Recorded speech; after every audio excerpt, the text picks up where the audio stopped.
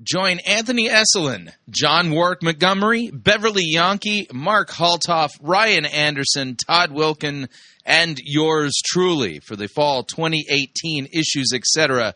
Making the Case Conference, Friday, November 9th and Saturday, November 10th in Dallas, Texas. To learn more, register at issuesetc.org.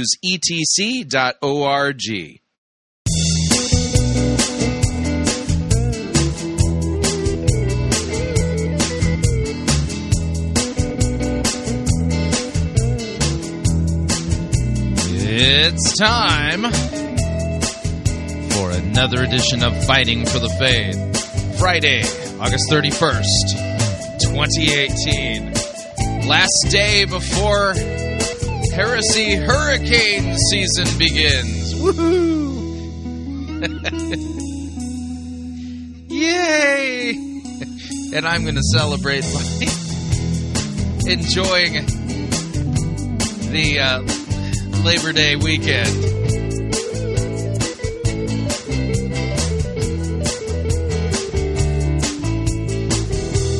Thank you for tuning in. You're listening to Fighting for the Faith. My name is Chris Rosebrough, and I am your servant in Jesus Christ. And this is the program that dishes up a daily dose of biblical discernment, the goal of which help you to think biblically, help you to think critically, and help you to slow down. Stop, open up your Bible, and compare. Compare what people are saying in the name of God to the Word of God. Sadly, there is no shortage of really crazy things being said out there, and we take the time to open up God's Word to compare and contrast what the most popular pastors, preachers, teachers, conference speakers, self-proclaimed prophets, prophetesses, self-appointed apostles and apostolettes, those are the only kind that there are, and those generally put forward by the evangelical industrial complex as those whom we need to be listening to, whose books apparently we need to be buying, and whose small group curricula we should be studying instead of the Word of God. Yeah. Weird how that works. Over and again, we demonstrate that the steady diet of doctrine, that's teaching that's put forward for consumption by the average evangelical, is far from biblical, far from what God's Word says. In fact, it's far from what any Christian has actually believed in the entire history of Christianity. Yeah, there's nothing great about the great apostasy. That's one of the things we like to say around here. And so what we're trying to do is to help open your eyes, to warn you, to show you how the deception is taking place, and for you to learn good biblical discernment so that you can protect yourselves and others. And by the way, what the Bible teaches is so much greater and better and more amazing than the nonsense that is being passed off as Christian doctrine today. That's the best way I could put it. Now, like I said on Wednesday, we're going to take a little bit of a steer into the to teachings related to the doctrine of creation, because this is one of the major challenges that Christians face from atheists and secularists and people who taught you in your in your grade school, in your public school, and things like that. And so I learned how to properly use science and to note that science does not debunk the creation at all. In fact, far, far, far from it. And I learned it from a man who, at the time that he was alive, was one of the most eminent scientists alive, at that time. And his name was Dr. A.E. Wilder Smith. He's the author of the book, The Natural Sciences Know Nothing of Evolution, as well as many other titles. And his books are worth the read, is the best way I could put it. And so what we're going to listen to today is his lecture titled Design and Logos in Biology. Design and Logos in Biology.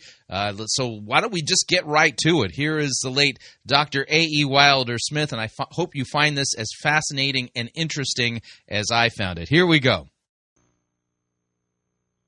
Jesus said, "The poor you have with you always." And so I'll always be around. But we're very happy to have Dr. Wilder Smith here. And he's going to be here for a few more weeks, and so we've asked him to take the Thursday night studies for a few weeks. He has so much valuable information that we need to know. And it's just a pleasure and a privilege to turn over our pulpit to Dr. Wilder Smith for this special series. I've been looking forward to this myself. I'm just going to kick back and enjoy. And I know that you will enjoy too. So at this time, it's my privilege to turn the pulpit over to Dr. Wilder Smith.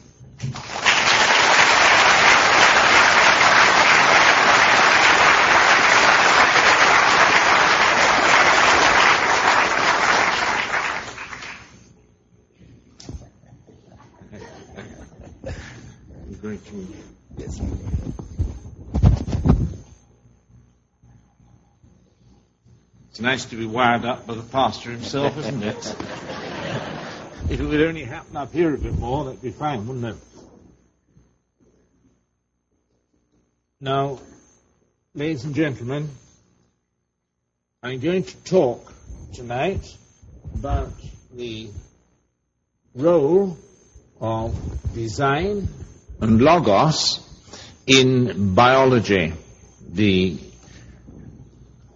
role of design and logos in biology. Your worthy pastor and our worthy pastor, even though we live in Switzerland, we regard him as that, said on Sunday night here something which struck me very, very deeply. You'll be surprised when you know what it was. He said that he couldn't understand how it was that any educated person wouldn't be struck by the design shown by all biology. And design demands a designer. Now, anybody whose circuitry is wired up right, up top, will think that. And I think so myself. But you see, biology doesn't. Biology is convinced that the appearance of design in biology is an illusion and a delusion, and that only imbeciles like me and others could see it otherwise.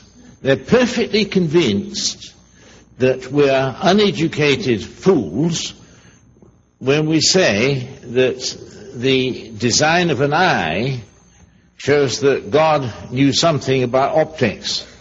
The design of an ear, that he understood something about hearing. The idea of a brain, that he knew something about computing. They don't follow that at all. Now, they're convinced that we're fools. They really are, and it's genuine. And you mustn't get ratty or annoyed about it, because they've got their reasons. And you see, if you don't understand them, you'll never communicate with them. I don't believe them, but I think I do understand them, because I've debated them often enough. Now, what I'm going to do is read out, first of all, what the Holy Scripture says, and then we'll talk about what they say, and we'll add it up afterwards, and we may come to 2 + 2 = 5, as I've said before, but we'll analyze it. Here it is, what the Scripture says. For what can be known about God is plain to men, because God has shown it to them. Ever since the creation of the world, God's invisible nature, namely his eternal power and deity, has been clearly perceived in the things that have been made. That is, the creation, inorganic and organic, biological and astronomic, shows the deity and power of God. That is, the design shows the designer. That's the position of the Apostle Paul. And it's our position too, isn't it? But we must understand how men have got away from that position and can still think themselves educated. Because they're the people that teach in our schools, and they're going to close down the schools which teach that which I've just read out. They're going to close it down. They've already started. Now, you must understand them in order to get on the same wavelength, and then you can combat them. But if you don't understand them, you won't be able to combat them. If you want to fight an enemy, the best thing is to study him very, very carefully to see what he does. And if you can see what he does, you can nip him in the bud. But if you don't know what he's going to do, he gets you. So it's very important that we do a bit of thinking tonight. Do you mind that? We do a little bit of thinking tonight? I know it's hard after a day's work, but let's try it. Clearly perceived and things have been made, so that men are without excuse. Then he says, for although they knew God in the creation, design showing the designer, although they knew God, they did not honor him as God or give thanks to him. So what we've done tonight, giving thanks to him, is absolutely right.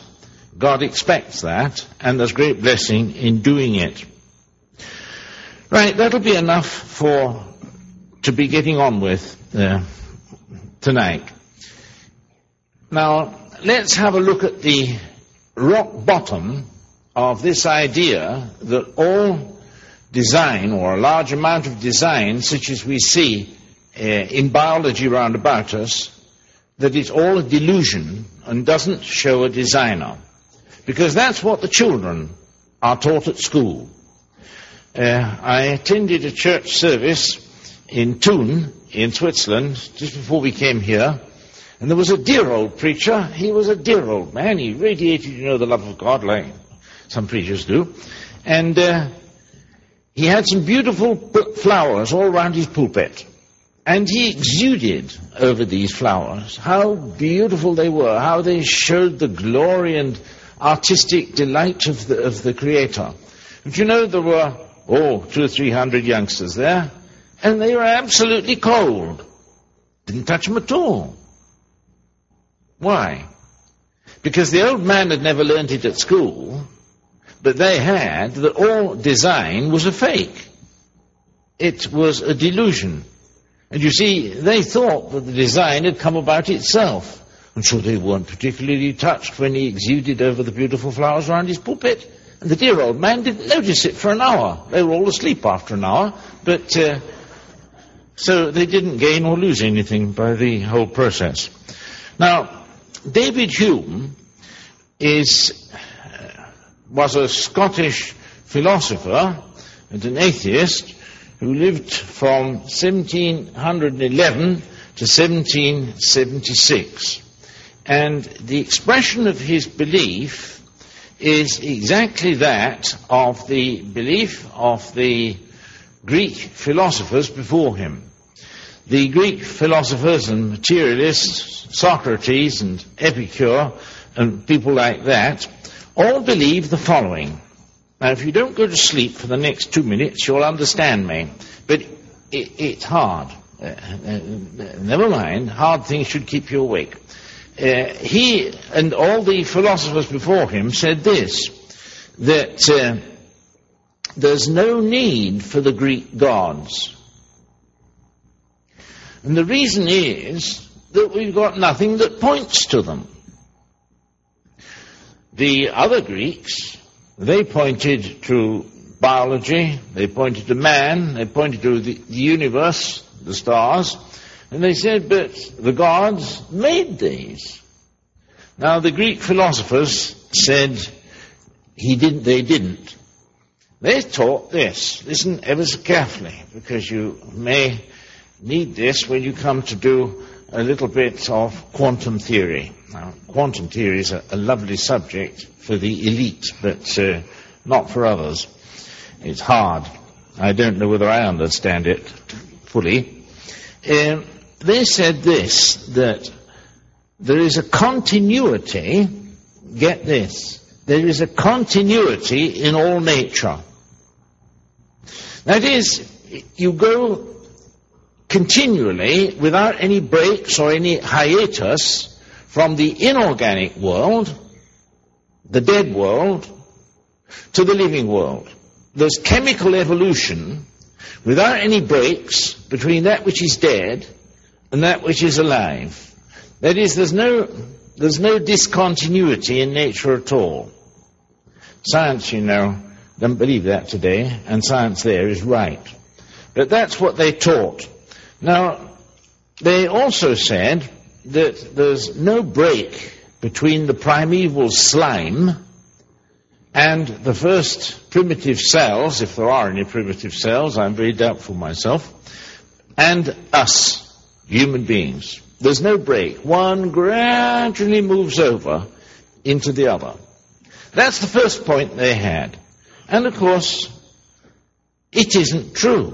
People who know the quantum theory today know that one thing changes into another by leaps, and what they call quantum leaps today. But this is what biology is to a large extent teaching our kids, so that when they get a bit older, they've learnt this false theory, which says in effect that 2 + 2 = 5, and then they have to unlearn it when they come to do quantum theory. Namely, that things go in leaps and jumps. They don't go continually. That's the first point I wanted to make to you. The second point, I'll make it more interesting when I got the theory off my chest, but I've got to get the theory off my chest first, and I sometimes burst until I've got it off, because I can see by the expressions on your faces, whether you've understood me or not, and sometimes I get very, very disheartened indeed. Listen, they then said that this continuity of all matter, living and dead and living right up to man, goes so far in that all matter, listen to this ever so carefully, because your kids know it at school. They're not told it like I'm going to tell it you now, but they'll learn it. They said that all matter consists of particles which continually combine and then decompose. Continually combine and then decompose all the time. So that in the course of time, you get everything produced by matter which can be produced by matter. You see, we're made of matter, aren't we? You may not think so, but you're made of eggs and bacon and things like that. So am I. And they say that the molecules of which we're made combine and then decombine and decompose, and that only the useful things, think of that, what we're saying, only the useful things remain and don't decompose and disappear. Now, why ever they said that? I can't rumble at all, because I find all the useful things break down ever so quickly, and the useless things you can't get rid of. I find, but that's what they thought. Anyway, their excuse was that matter will produce anything at all which is capable of being built up of matter in the course of time. Now, that was the argument, precisely that argument, with which T.H. Huxley beat in a debate at the University of Oxford Bishop Wilberforce, who was present as a professor there to defend the Christian faith against Huxley and Darwin. And on that point, using his typewriters, which I'm going to do another evening here, but not now, he said that everything that consists of matter will be produced by matter if you leave it long enough. Every mortal thing. So that if you left matter long enough, it would produce an amoeba. And if you left an amoeba with some more matter long enough, it'll produce a frog. And if you left a frog long enough, it'll go up to a cow, and lastly will come up to us, you see. That is, that matter is continuous and is not discrete, and will produce, I mean ETE, not EET, in case there's any difficulties about that little word. Matter itself will produce everything. Now, if matter itself will produce everything, you think what that means. Lots of things made of matter look as though they're designed, don't they? I mean, if you look at our eye, it's certainly made of matter. But when you take a good look at it and its optics and the means with which it focuses and how the photons are registered on the retina and all the rest of it, it sure does look as though it's designed, doesn't it? And you take a good close look at it. But you see, if the theory that these gentry put forward 500 years before Christ was born, that matter is continually combining and decombining until in the course of time it's produced everything there is capable of being produced, then obviously some of the things which it produces are going to look as though they were designed. And if you can fix those things that look as though they're designed, make them useful, you see, in their theory, then they'll stay. So that when you look at these things that have been produced by designlessness, they will, if they're useful and stand, look as though they were designed. Now, if you've got that sort of argument in your mind, you see, you can look at anything in the world, the most beautiful orchid, and it looks designed, doesn't it? But you see, the materialists say, oh, no, there's no need for gods or anything outside time and matter, because matter itself will do that and will produce the illusion or delusion of design. Now, this is taught in all seriousness. It's the basis of Darwinism. Darwin said that out of a little pond, a little warm pond with some phosphate salts in it and some ammonium salts in it, kept at the right temperature, what is to prevent the first simple amoeba, if he only knew what he was talking about, if you look at an amoeba, it's the last thing but simple, will be produced by itself, and because it is a machine, it'll look like a machine, and therefore look as though it's designed. But it's all an illusion. There's no need for any theory of God behind this. And if you look at, then, say, an amoeba and see how it, they say, evolves itself up to higher animals, to higher plants, and to man, that looks too as though you've got design upon design upon design beyond design, but in reality it's merely the workings of matter which combines with itself to produce everything that matter can produce, including those things that look as though they're designed. So there you are, and that's the argument. So there's no argument from design. This argument was had out, you know, by William Paley, Archdeacon William Paley, years ago, the argument from design. But William Paley was a brilliant old man. He didn't say anything looking like design is made by a designer, because he knew the argument of the materialists in those days. You see, he knew what other people thought, and therefore he was very careful. He said, any machine, he produced it.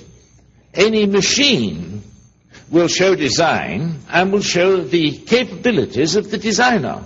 So we've got down now from any aggregate of matter that does anything to a machine that does something.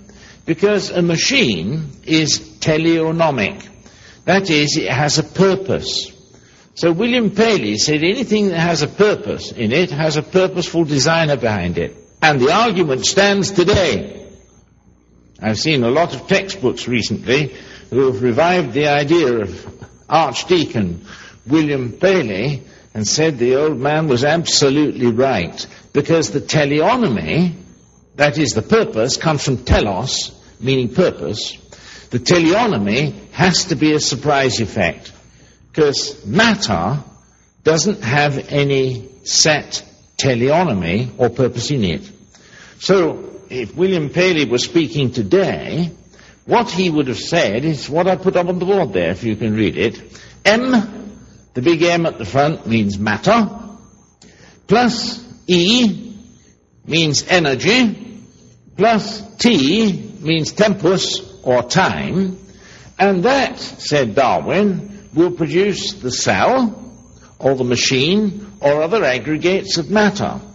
Now, Okay. Have we any proof of that? The answer is, we've got proof that it isn't the case. The formula is deficient. The formula has an infinity in it, and the infinity is the lack of information. There's none at all in it to give it any teleonomy for a cell or machine. Now, that was the position of the old materialists, and some of the younger ones too, was the position of Huxley and people like that. It's the position of the evolutionists today. We're trying to close down your creation in schools. They say that formula is science and is truth. Believe me, ladies and gentlemen, it isn't. It's a deficient formula. If you add, as I've done on the second line there, if you add information or telos or surprise effects to it, then the formula is perfect and you can work with it. But you see, Darwin was out to reduce or cut out the influence of anything supernatural in science. He wanted all science to be concerned only with matter and with nothing else. Well, with matter alone, you can't produce any machine. Do you know of any machine that isn't an expression of thought in matter? Take a sewing machine. It's an expression of the idea of sewing two bits of cloth together with a needle popping in and out through the cloth. But it's a thought combined with matter making the machine teleonomic, that is, make it so. And you can't make any machine without adding thought to it. That's the difference. You can make lots of things out of matter and time and energy, but not machines. So the error in the formula of the materialists is this. They didn't specify that anything could be made in matter by chance. They didn't specify that if the aggregate of matter you were making was a machine, you'd have to put in thought. That is information. That is bits and bytes of information. That's what they forgot. And our evolutionists today have forgotten just that point. And you can't expect, a boy or a girl of 12 years to think that far on their own. You've got to help them with these things because, after all, we've been thinking about these things quite a number of years, And it's easy now. But when you start from scratch, from the evolutionary point of view, it's difficult to say that matter will make anything non-teleonomic if you leave it long enough and make the conditions right, which is the first formula. But it won't make a machine that way. And as the cell, the biological cell, is a machine, it's a metabolic machine, as I've said once before, I believe to you were the elite of Los Angeles. I've said that I'm a machine for converting potatoes into thought, aren't I? If I forget to produce the thought, then my girth increases, and I'm misusing the energy of the potatoes. But if I put the potatoes in and convert them into thought, then I remain reasonably, fit and not too overweight. Think of that and keep this perfectly straight. These are things that have to be thought about, and we can apply them in just a minute in a way I hope you won't so easily forget.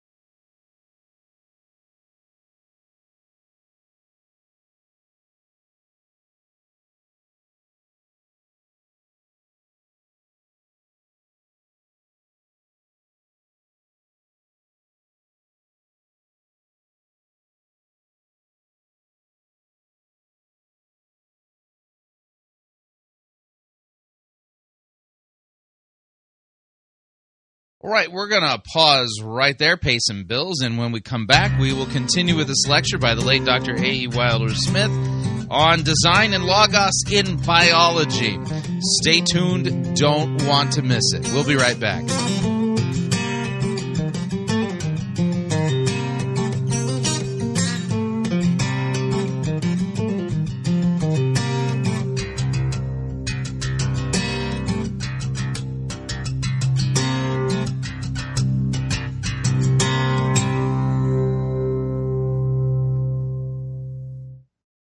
Jesus did not die for your 401k. You're listening to Fighting for the Faith.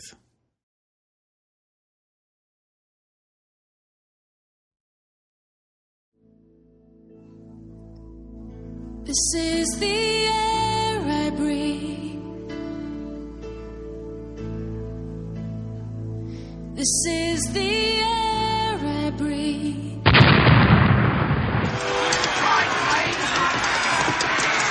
I've had enough of this sissy, pansy, cannon, photo-written music you have the audacity to call worship. Men, put this entire girly praise band in the boo box. Let's wheel in the organ and get some real worship music underway.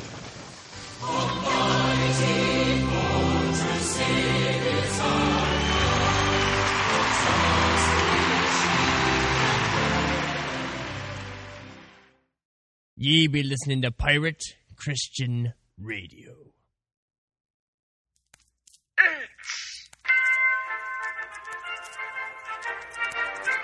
Max Holliday's Birdcage Theater presents Church Day Soleil.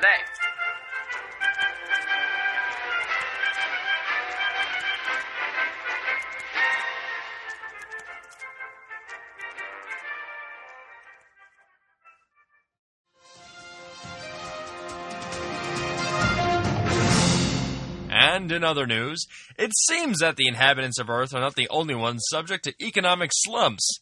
Jensen Franklin, through direct revelation from God, has given us information that says that the unemployment rate within God's own army has drastically risen. Take a listen. An angel came and opened the doors and broke the chains. My point to you is simply this.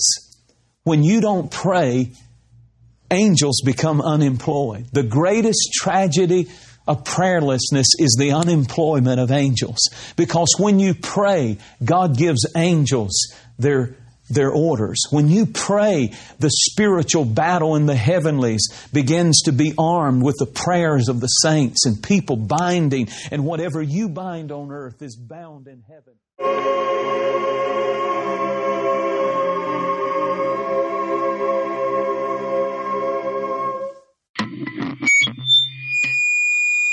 Attention angels, this is the Holy Spirit. I have an announcement regarding the latest downturn in the economy, and I understand that a lot of you have been unemployed lately due to a lack of prayer, and I wish there was something that I could do about this, but you know, I feel so powerless when it comes to these kind of things. We've created a welfare basket, spiritual relief type of thing. And so those of you who have been hit hard by the latest downturn and are now finding yourselves unemployed, please proceed over to the relief office, and we'll see what we can do to help you out. Thank you.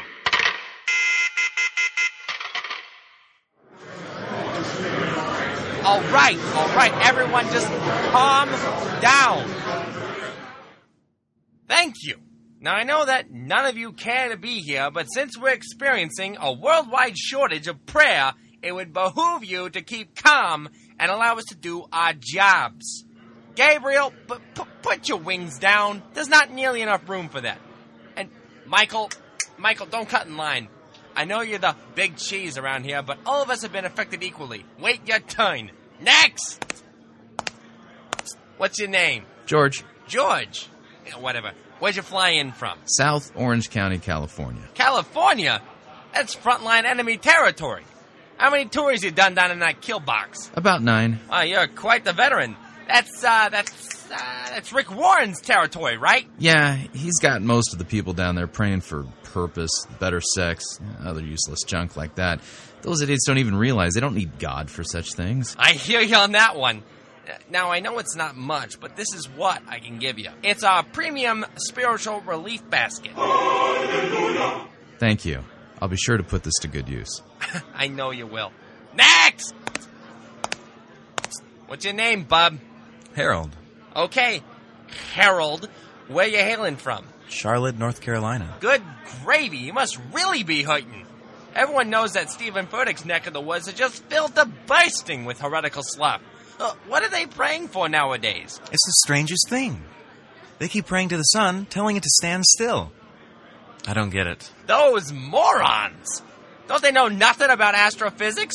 If they were to stop the sun, they'd burn half the world to a crisp. Moon rocks have higher IQs than those dingbats. All right, got a relief basket for you. I greatly appreciate the help. I know, you're welcome. Next! And your name is? Bob. Bob? I swear, angels these days. All right, Bob, lay it on me. Where you from? Vatican City. Vatican City?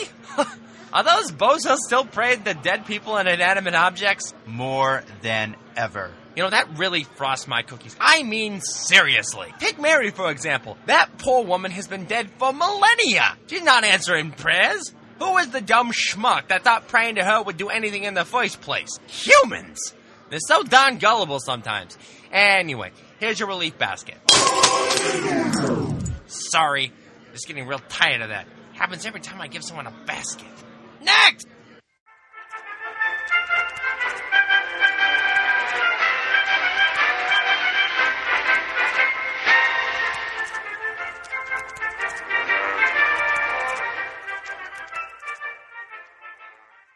Hey everyone, it's Rex here to tell you about a product that I use on a daily basis.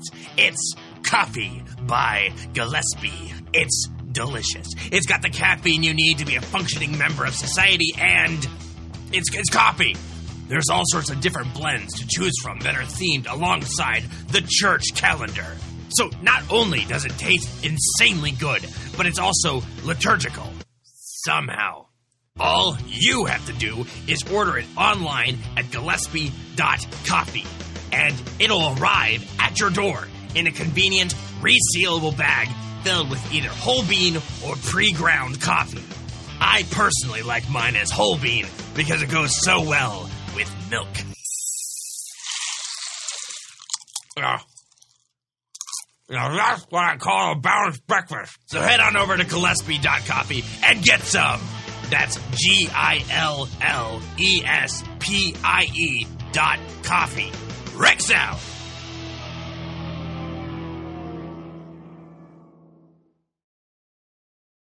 Hi, Chris Rosebrough here to talk about our longtime featured advertiser, Cheapo Air. Doesn't matter if you're traveling for business reasons or for pleasure.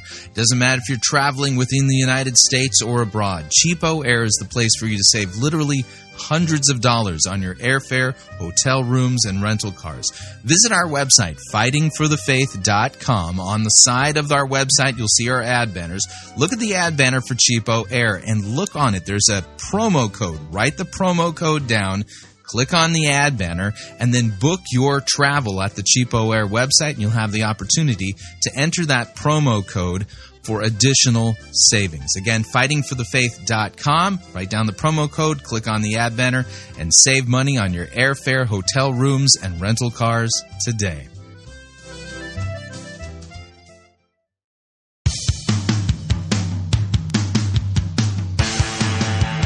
Bum, ba, ba, ba, ba, ba.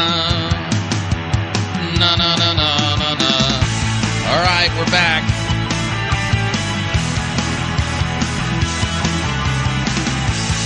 Warning, listening to Fighting for the Faith could cause you to become supremely dissatisfied with your church, especially if they're waffling on the doctrine of creation.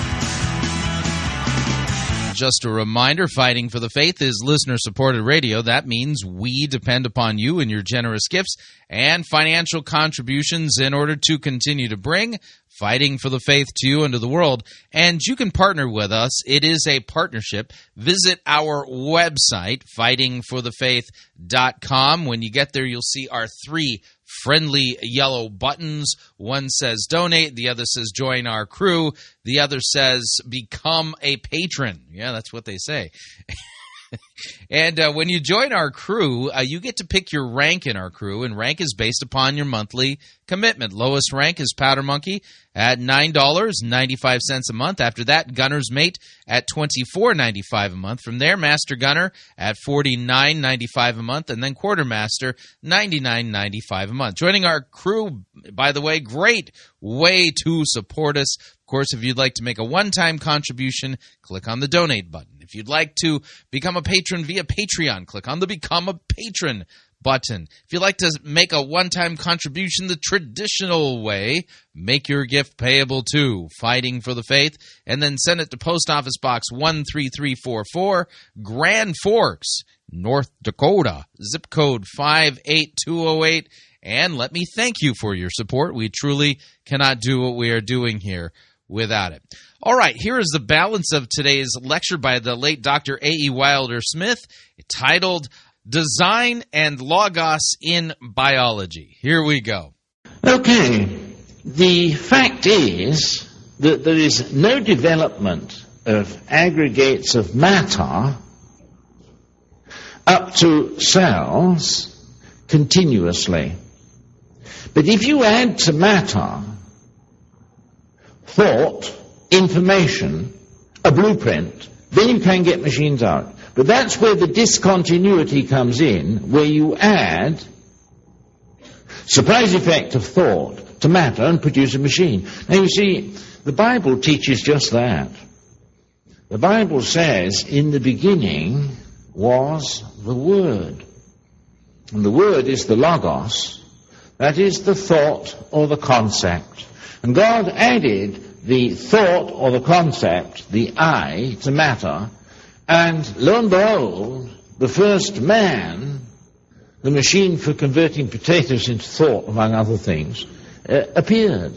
A living soul turned up. But you've got to think about these things, otherwise you will, by half-correct thought, get in an awful mess for children. In the end, they'll see no reason to believe in God at all, because they don't see what logos and information means. Now, let's take that one a little bit further. I'm going to tell you a little story because I've bored you long enough with dry as dust theory. I must tell you this, that I don't verify for the factuality of this little story that I'm going to tell you, but if you get the moral of it and take it with you all the days of your life, then I'll be really happy. But the actual substance of it is allegorical and is a parable. Now, the substance is this. I don't know whether you know a man called Erich von Däniken. He wrote The Chariots of the Gods, you remember? Well, he's a neighbor of ours. He lives not very far from us in Switzerland. And he was an atheist. But he didn't believe in evolution. He'd read some of my books and he thought they were right. He only said there's only one thing wrong about them, that is you bring in the name of Jesus. I'd make you a millionaire, he told me, if you cut out the name of Jesus in them. So I said, well, you've cut out the main purpose then. There's no purpose in writing the books. Oh, he said, if it's as bad as that, then I'll leave him alone. So he once turned up to me when I was holding a lecture in the ETH in Zurich, which is the MIT of Switzerland. And we had a lecture hall there of 250 people, and about 500 people were in it. And he came up, dressed up like an American tourist, you know, with cameras and videotapes and everything that an American tourist has with him, you say. So he came like that into my little office where I was waiting to hold the lecture. And he said, can I come in and videotape your lecture? So I said, well, Mr. von Däniken, if you'd like to, if you can physically get into that room without knocking too many people over the head with all your apparatus, welcome. Well, when I got into the lecture hall, there it was crammed right to the very bursting point. And right in front of them all was Erich von Däniken with his, little, how they refresh their memories with these cameras. So, when I finished, he said he wanted to talk to me. So I said, well, very nice. When would you like to talk to me? Oh, as soon as I can. So I said, okay, it's Friday today. I've got a lot of speaking engagements. If you come in on Sunday morning to my hotel at 7 o'clock, punctually, I'll have time for you. So at 7, he swore an awful oath, I'm afraid. Said he'd never been asked by anybody, not even the king of any country, to turn up at 7 o'clock in the morning on a Sunday morning. So I said, well, okay, I've got no other time. If you really do want to come, come. So he came, and I had a good talk to him. Now, it's about his gods that I want to talk to you tonight. I mustn't waste too much time on the details of this, because there's an awful lot that would interest you, but I want to get to my point. So, thing is this. He believed, that his astronaut gods came to the Earth and seeded it with genes. And that these genes then developed by Darwinian process to produce us. So he didn't have much use for Darwinian evolution, because he said, you've got to have the gods in it. You see, if you have the gods in it, you're okay. Well, I mean, there's a grain of truth in it, but not very much. Now, von Däniken's gods are alleged to have gone back to the galaxies, you see, after they'd finished doing their work here. And the story that I'm going to tell you is this. One of the gods, I forget his name, had a birthday party. And they wanted to have a little outing on the birthday party. So they thought that a nice place to go would be planet Earth. Now, they had plenty of space machines about that fly around at the speed of light, so they didn't have much trouble. So they decided they'd take the old god who got his birthday with them on a little jaunt to the blue planet of Earth. Had a fascination for the gods. Now, when they were speeding straight towards us, their Geiger counters started to tick. Now, you know how Geiger counters tick, don't you? And even gods don't like Geiger counters that tick, because so they said, look, there's something gone wrong. And then they looked out of the little portholes, and they saw that the Earth, in their eyes, right in front of them, they were heading straight for it, was changing from blue to brown. So as they got nearer and nearer and nearer, the intensity of the radioactivity got worse. So they said, even gods can't stand that. You mustn't take me too seriously, will you? I see your pastor looking at me with a very... yeah. They said, we'll have to get off. Where can we go to observe the Earth but not get too near, because it's highly radioactive. Somebody's blown it up.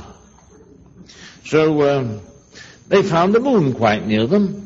So they veered off and got into orbit around the moon, and then they put on the brakes, you see, and descended to the surface of the moon. And they said, now we'll get out our telescopes and have a look at what's happening on that formerly blue planet. So while they were rummaging around and unloading their spaceship, they said, we'll have to fix our telescopes and instruments down very firmly onto moon rock. So they all got to work, took off their jackets, you see, and were knocking in, listen very carefully what I say, tent pegs to anchor their apparatuses with, you see. Now, one of the gods had a big tent peg, and another god was there with a big whacking hammer to knock in the tent pegs. There's not much gravity on the moon, so you have to use a lot of force, to get these tent pegs in. So they were hammering away at these tent pegs, and one of them stood up and he said, well, I've never seen anything like this before. We've got on the moon, you listening? Elastic rocks. Because my tent peg is bouncing. I knock it in and it comes out again. I didn't know that granite could be like rubber, he said. So the other one said, let me have a go at it. And he hammered it in, you see, and the more he hammered, the more it bounced back. So they said, well, now, we didn't know that you could make granite into an elastomer like rubber is. We shall have to have a look. This is something new for us gods. So they started to get some shovels out from the space craft and dig down to see what this rock was that was made of elastic. So when they got down, they found something black and round. So they dug and dug and dug until they got right under it, and then they pulled it out. And do you know what it was on it? Goodyear. Now, so they thought, well, boys, let's have a look. So they dug a little bit to the other side, and they found another one with Goodyear on it. Black and white Goodyear, you know, all around it. And then they dug a little bit further back, and they found another two Goodyears, black and white lettering on it. Well, they were really perplexed at this. So they thought, well, let's dig the whole bag of tricks out. So they dug the whole bag of tricks out, and do you know what they found? They found the jeep that the Yanks had left behind up on the moon. And it was all covered up with moon sand, you see. But they got it out and cleaned it up, and it was in perfect working condition. And they were rummaging around on the dashboard with the steering wheel, you see, and they found a book in there. It was a manual, you know, like you have on your new Cadillac, a manual there on how to use the thing. Well, no, they didn't know how to read English because it was in English. So they got their computers to work. You see, these gods had everything you could wish for. They got their computers to work on decoding this wretched manual. And after a day, they knew how to charge the batteries. They knew how to drive it. They knew what it was for. So they said, this is absolutely fine. We came here for a birthday party, and a birthday party it shall be. We're going to have a picnic on the Jeep. So they put everything that they wanted on the Jeep, and with hooray and, you know, singing and all the rest of it, they set off for the mountains of the moon to have a birthday party on the Jeep. Now, when they'd had a good day's outing, they got serious, like people do. And one of them said, where did that come from? Where did this machine come from? So the other said, well, according to best evolutionary theory, the molecules of the rock combined with one another and produced all the possible shapes which molecules of rock can produce and produced this machine. Well, some of them didn't like that idea. They said, that's all very well for the machine itself, but you don't mean to tell us that the manual in the dashboard was produced by the paper of which it's made, do you? You don't think that all those instructions and all that information, the millions and millions of bytes of information there, came that way, do you? Well, they said, we could at a pinch believe that the machine arose that way, because after all biology arose that way, didn't it? And that would be a bit more complicated than the machine. Here, it's complicated enough. Charging the batteries from the sun's a real fine idea, isn't it?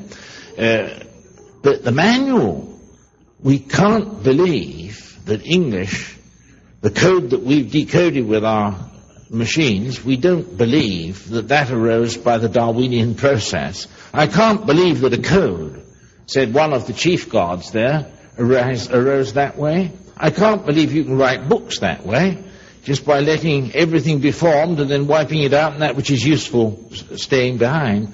Don't believe it.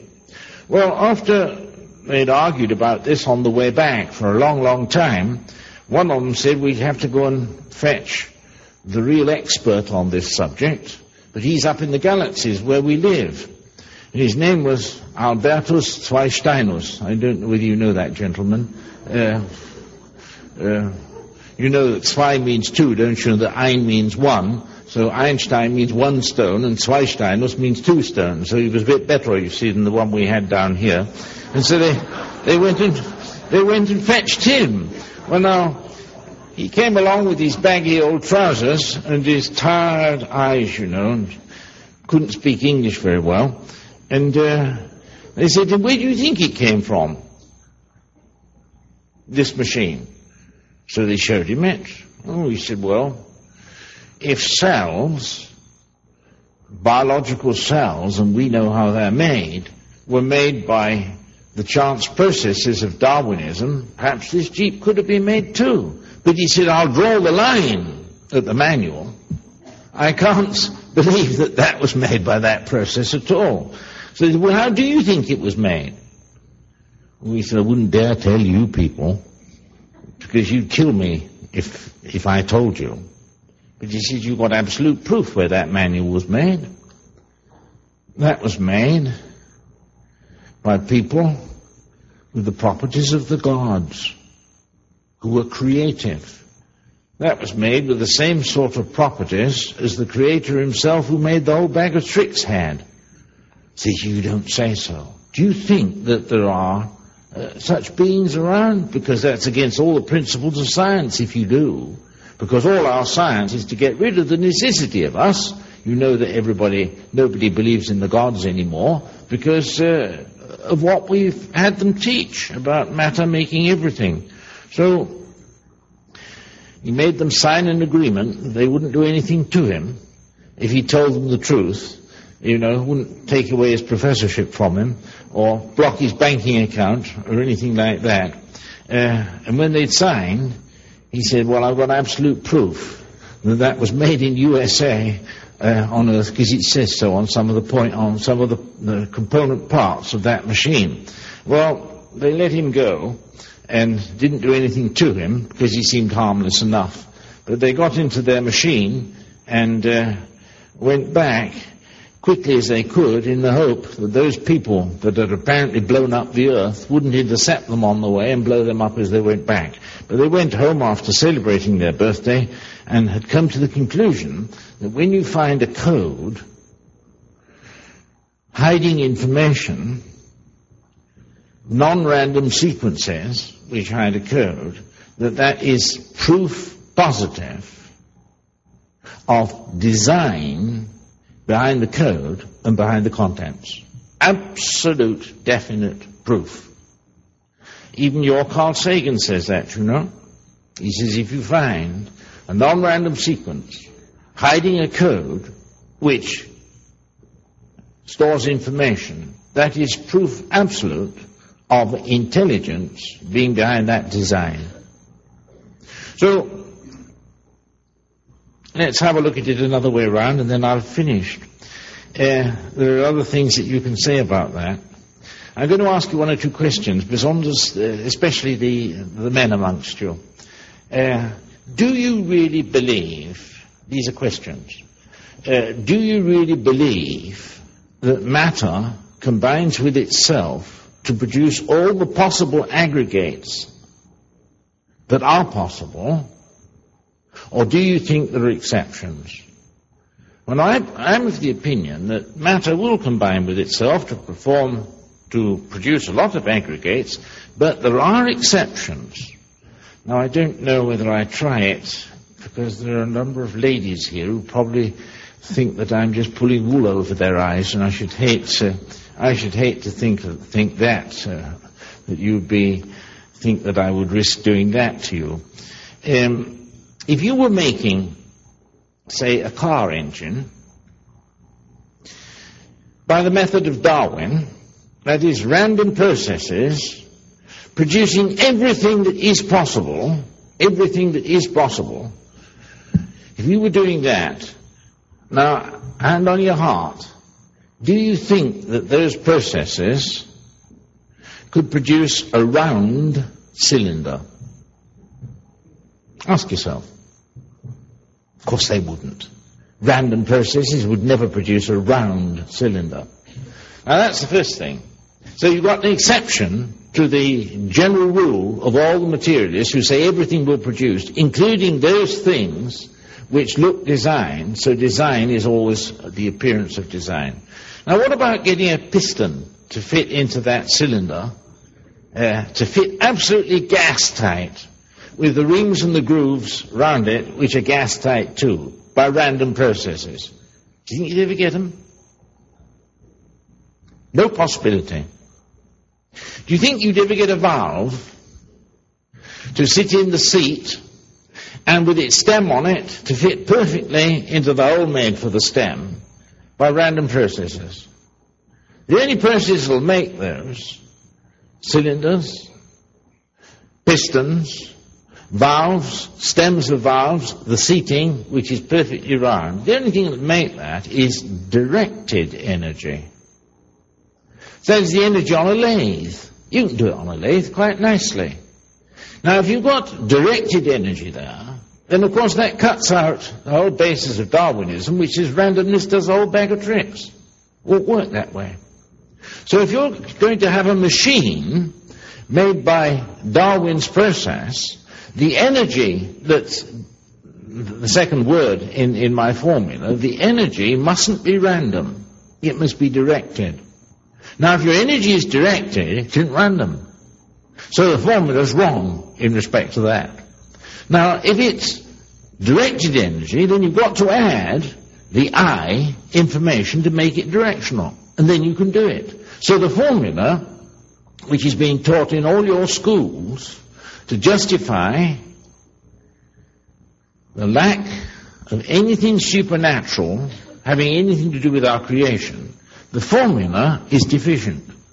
And it's deficient in direction. And that's what logos means, and that's what information means. Now you can go right through that into chemistry. You say, oh, well, chemistry is not made like a car engine. Your chemistry could make a cell, couldn't it? Now, ladies and gentlemen, the answer is no. Because all the cells of our body contain thousands and thousands of what are called enzymes. And the enzymes function like a hand fitting into a glove. And the hand goes into the molecules of the glove in a perfect fit. So you get very close fit between the outside of the cell and the inside of the cell chemically. Just like a piston fits into a cylinder. So you've got the close analogy there between the production of an engine, an internal combustion engine, and the production of a cell. Both are absolutely dependent on an absolute fit. Now, if you're going to get an absolute fit in an engine, you've got to have your direction in it. You've got to have good lathes to do it. And in the chemistry of the cell, you've got to have exactly the same. You've got to have the fit of the hand into the glove in thousands of cases. In the simplest cell, there are 2,000 hand-glove fits to make the cell capable of getting energy from its environment. And when you see that, and ladies and gentlemen, we can see it today, and we can make such systems to work. Arthur Kornberg and Saul Spiegelman both made a virus. One of them made it out of RNA, and the other one made it out of DNA. And they spent 2 to 3 years doing it to make sure that by directional energy they got the fit. And the fit of the hand into the glove, the enzyme systems which are necessary, just like a piston is necessary to fit this into a cylinder perfectly, otherwise the thing won't run, is exactly the same in making a machine as it is in making a machine as it is in making a cell. There's no difference at all in principle. And if you don't have the external direction put into matter to guide it in the right paths so that the fit does occur, then you don't get any cell which will live and work, the same as you wouldn't get any motor which will live and work by that means. So I'm of the old-fashioned opinion, and a lot of people are coming round to it today, that you can't get design without a designer. This idea of design being an artifact produced by matter reacting spontaneously and higgledy-piggledy, all the thousands of aggregates of matter, some of which function and some don't. That idea is absolutely wrong, because nothing will function unless you get the perfect fit produced by direction. And the direction is, of course, stored on the DNA molecule. But where did that direction come from in the first place? Well, the Scripture is perfectly plain about that one, and says that the direction came from the Logos. The Logos put his concept, which is directive thought, into matter, and the result was the metabolic machine known as man, and the animals and the plants appeared. Now, ladies and gentlemen, the important thing about this is not only that we have the knowledge of this, but that it reaches our hearts. It's very, very interesting from a purely scientific point of view to go into all these things, but you can remain as cold as ice doing it unless you see where it's going to lead you to. Now, I don't know what you think, but I think this, that if you put direction, information, onto a very small space, that's known as miniaturization. And when you think that the billions of bits of direction which are in us, and that all that direction with billions and billions of bits of information was combined on one sperm of my father and one egg from my mother, that unbelievable concentration of high technology is on one sperm and one egg. Now, we look at machines which are high-tech, and we wonder, they go up to Edwards Air Base, don't they, and they see all the little secrets, the big secrets that you've got up there. And most of them, are very high technology. And you say, where's man getting to? He really is going too far, because he uses it for destructive purposes. When you think how God did that, when we see then nature as it is, as Paul said in the first chapter of Romans, we see his deity and his Godhead writ large, right throughout biology. And if he did that, the God that I worship, is omniscient. He knows everything. And if you look at the blueprint for a man, it takes millions and millions of pages just to write the sequences down of his genetic code, just to read it, let alone make it and compose it. When you think that we're of infinite value as God's work, we are that scientifically, of infinite value. When you think that we're that, and rather than let us perish, he came and offered himself to save us from that death. Now, why is that necessary? I think this, that if you're going to get matter to develop itself up to life, you've got to put in from outside telos, or information, logos if you like. You've got to do that. But left to ourselves as human beings, if we don't have the direction put in from the Lord Jesus Christ from outside us, we go to pieces. No matter how well you've been brought up, any of us can go to pieces, except that the Logos comes into us every day to give us the direction we need. That means we've got to take time every day to do it. Especially if you're married and have a family, just to run the family right in the fear of God takes the quiet time every day with the family, reading the Word, praying, and loving Him who gives us this direction. But that's optional for us. We've got to seek for it. And if we do that, then we'll be quite sure about the design of biology, which is to make us in the likeness of His Son. So we'll pray together. Just remain seated where you are. We ask Thee, Lord Jesus, that we may see these things and see Thine omnipotence and Thine omniscience in all matters that we look at in science round about us, and give us wisdom to pass on this knowledge to others, that others may profit from it. So make us new by giving us new direction this evening to serve Thee as we ought. We thank Thee for Thy kindness and goodness to us this day. Amen.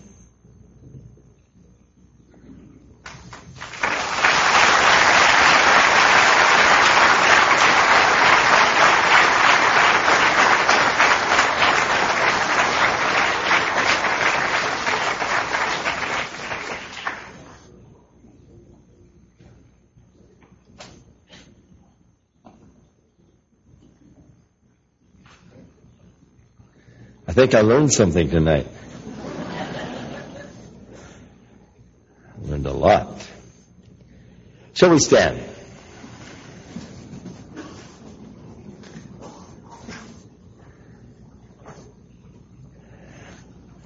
I do believe that it is extremely important that we understand what the children are being taught so that we can correct the very basic flaws that are being taught that lead them to then the false conclusions. You start with a wrong premise, you're going to get wrong information. And so it's important that we can grasp and understand these things so that we can properly, the Bible says, be able to give to every man a reason for the hope that is in you. The Bible says, come now, let us reason together, saith the Lord.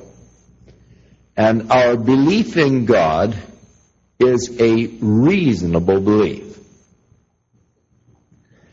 They like to say, well, it's just blind faith. Well, they do believe in blind chance and a lot of other blind things. But they seem to object to what they would call blind faith. But it isn't a blind faith.